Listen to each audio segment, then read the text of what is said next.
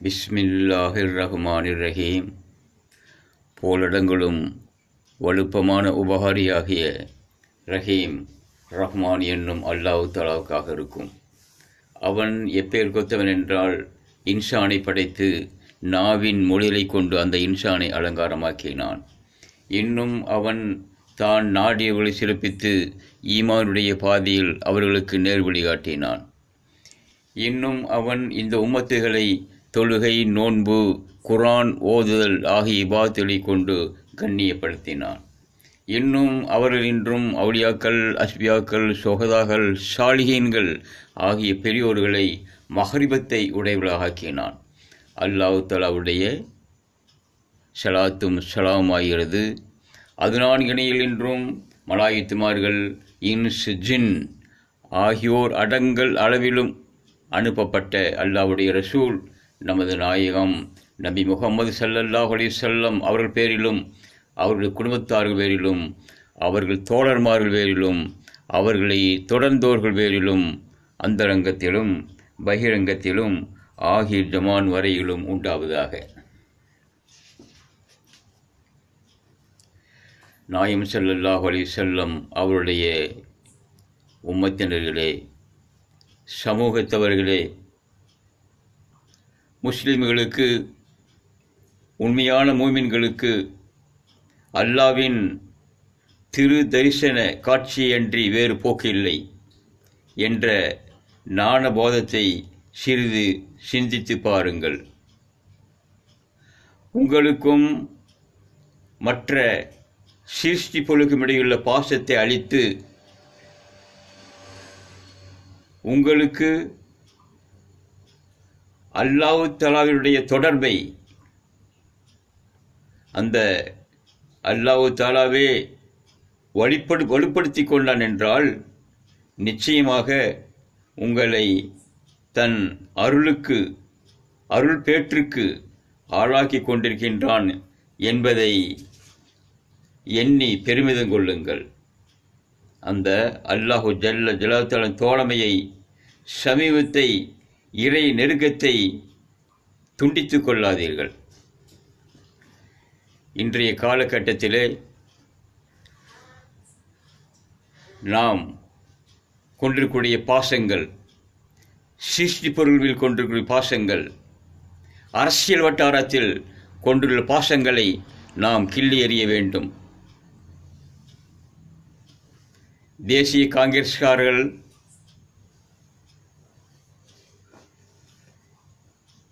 மகாத்மா காந்தி, நேரு, இந்திரா காந்தி, ராஜீவ் போன்ற தலைவர்களை வைத்துக்கொண்டு அவர்கள் அரசியல் நாடகமாடுகின்றார்கள்.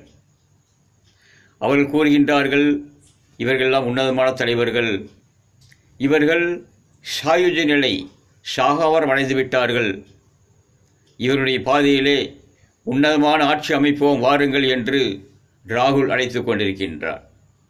இவங்களுடைய பாதையிலே நாங்கள் அழியா ராஜாங்கத்தை கொடுப்போம் என்று அழைக்கின்றார்கள். பொய்யர்கள், வாக்குறுதிக்கு மாறு செய்யக்கூடியவர்கள், நாட்டில் சிறுக்கை உண்டாக்கக்கூடியவர்கள். இவருடைய பாதையை நாம் செல்லக்கூடாது. அவ்வாறு சென்றால் நாமும் நாசமாகி விடுவோம். இதே பாதையைத்தான் இன்று இருக்கக்கூடிய பாஜக, RSS வட்டாரங்கள் செய்து கொண்டிருக்கின்றன. சர்தார் வல்லபாய் பட்டேலுக்கு பிரம்மாண்டமான சிலை செய்து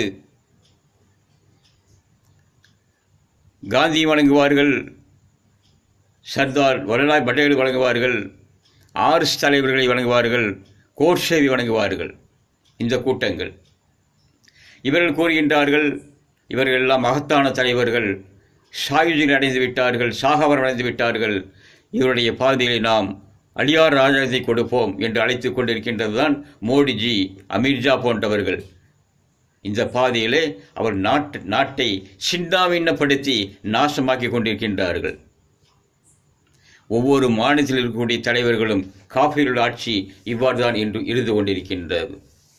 குறிப்பாக தமிழகத்தில் திராவிட முன்னேற்றக் கழகம், அவருடைய பாதை ஈபாரா, அண்ணா, கருணாநிதி போன்ற தலைவருடைய சிலை வைத்துக்கொண்டு இவர்கள் கூறுகின்றார்கள், இவர்கள் மகத்தான தலைவர்கள், இவர்கள் சாகாவரமடைந்து விட்டார்கள்.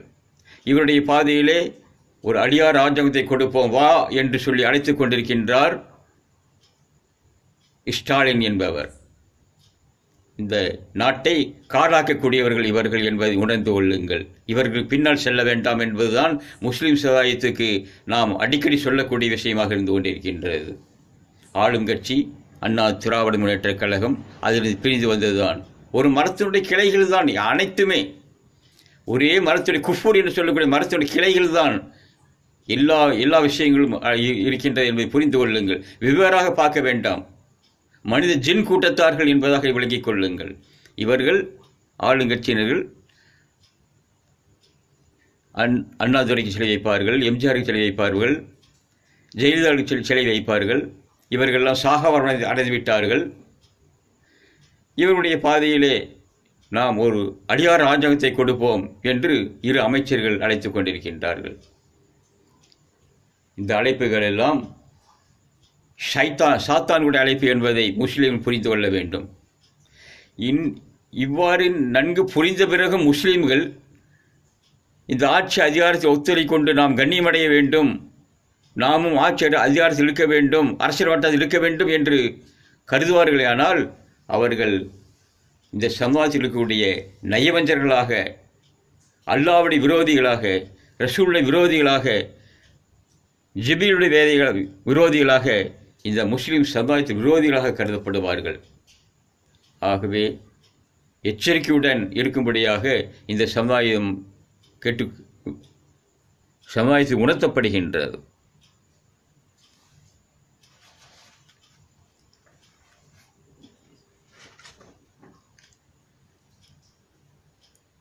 ஆகவே பெருமானாரின் உம்மத்துகளாகிய முஸ்லிம்களிடம் ஆட்சி அதிகாரத்தில் இருக்கும் பகைவர்கள் நிராகரிப்போர் சரணாதி அடையும் வரையில் நோட்டாவை தேர்தல் களத்தில் பதிவு செய்து கொண்டிருக்க வேண்டும் என்று நீங்கள் கேட்டுக்கொள்ளப்படுகிறீர்கள்.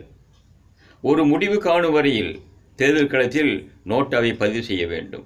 நோட்டாவை கொண்டு தாக்கப்பட்டால் பகைவர்களாய் காஃபிர்கள் உயிர் விளைக்க ஓடுவார்கள். அப்படி ஓடிவராலும் உயிர் விளைக்க முடியாது. இஸ்லாத்தின் கொடும் பகைவர்கள் ஒவ்வொரு வீழ்ச்சியும் இஸ்லாத்துக்கு எழுச்சியாகும். இஸ்லாமிய சமுதாய தலைவர்கள் ஒவ்வொருவருக்கும் கட்டாய கடமை உண்டு. குஃபரை உடைய நிராகரிப்போரை ஆட்சி அதிகாரத்திலிருந்து விரட்ட வேண்டும். நோட்டா என்னும் ஆயுதம் கொண்டு அவர்தம் செயலில் கண்டிப்புடன் இருக்க வேண்டும். தேர்தல் நாளன்று ஓட்டுரிமை உள்ள முஸ்லிம்கள் அனைவரும் ஆண்கள், பெண்கள், வாலிபர்கள் வரிசையாக சரியாக அணிவகுத்து நின்று நோட்டாவை பதிவு செய்ய வேண்டும் என முறைப்படுத்தி செயல்பட வேண்டும். இறைவன் அழைப்புக்கு தலை சாய்ப்போர் செயல்களை கொண்டு நோட்டாவை பதிவு செய்தல், நற்கூலியை நாடுவோர் குஃபுரை வேரோடு களைந்தெறியக்கூடிய ஆயுதங்களால் தாக்குகின்றனர். அந்த பேராயுதம் போர்வாள்தான் நோட்டா என்று சொல்லப்படும்.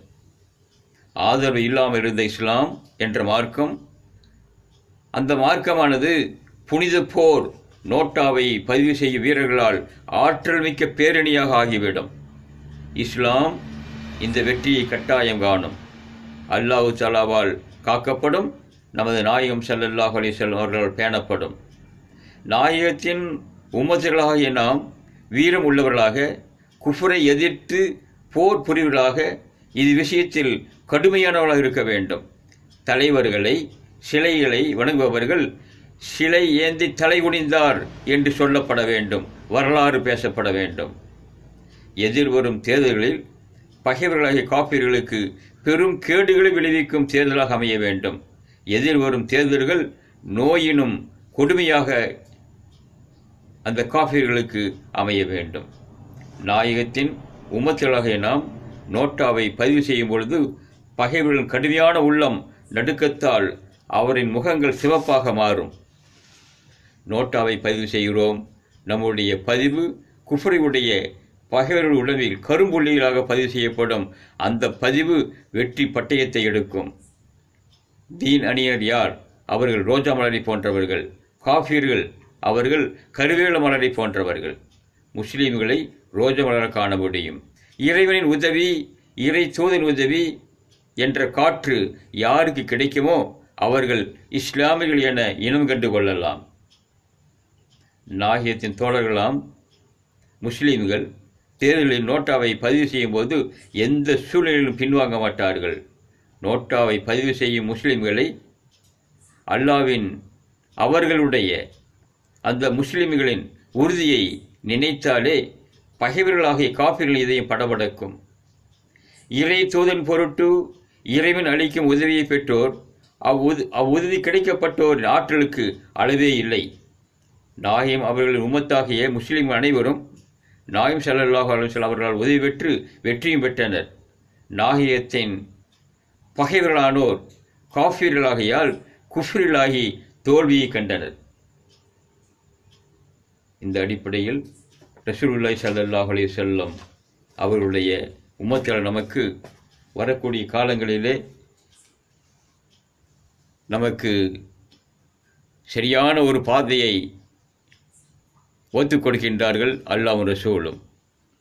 இது அரசியல் பாதையில் அறப்போராகும். இந்த அறப்போர் செய்வதற்கு நாம் ஒன்றிணைய வேண்டும்.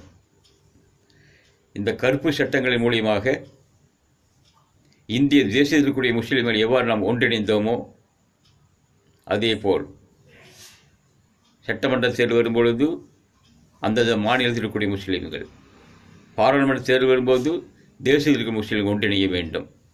ஒரே நோக்கமாக இருக்க வேண்டும். குஃப்ரை அடிக்கூடிய செயலில் நோட்டாவை பதிவு செய்யக்கூடியவர்களாக இருப்போமே. ஆனால் நிச்சயமாக நாம் சரியான ஒரு பாதையில் சென்று அல்லாஹ் தஆலாவுடைய பொருத்தம், அவனுடைய கவனிப்பு, உதவி, ஆட்சி, அதிகாரம், பதவிகள் அனைத்தும் நமக்கு பின்னால் ஓடி வரும்.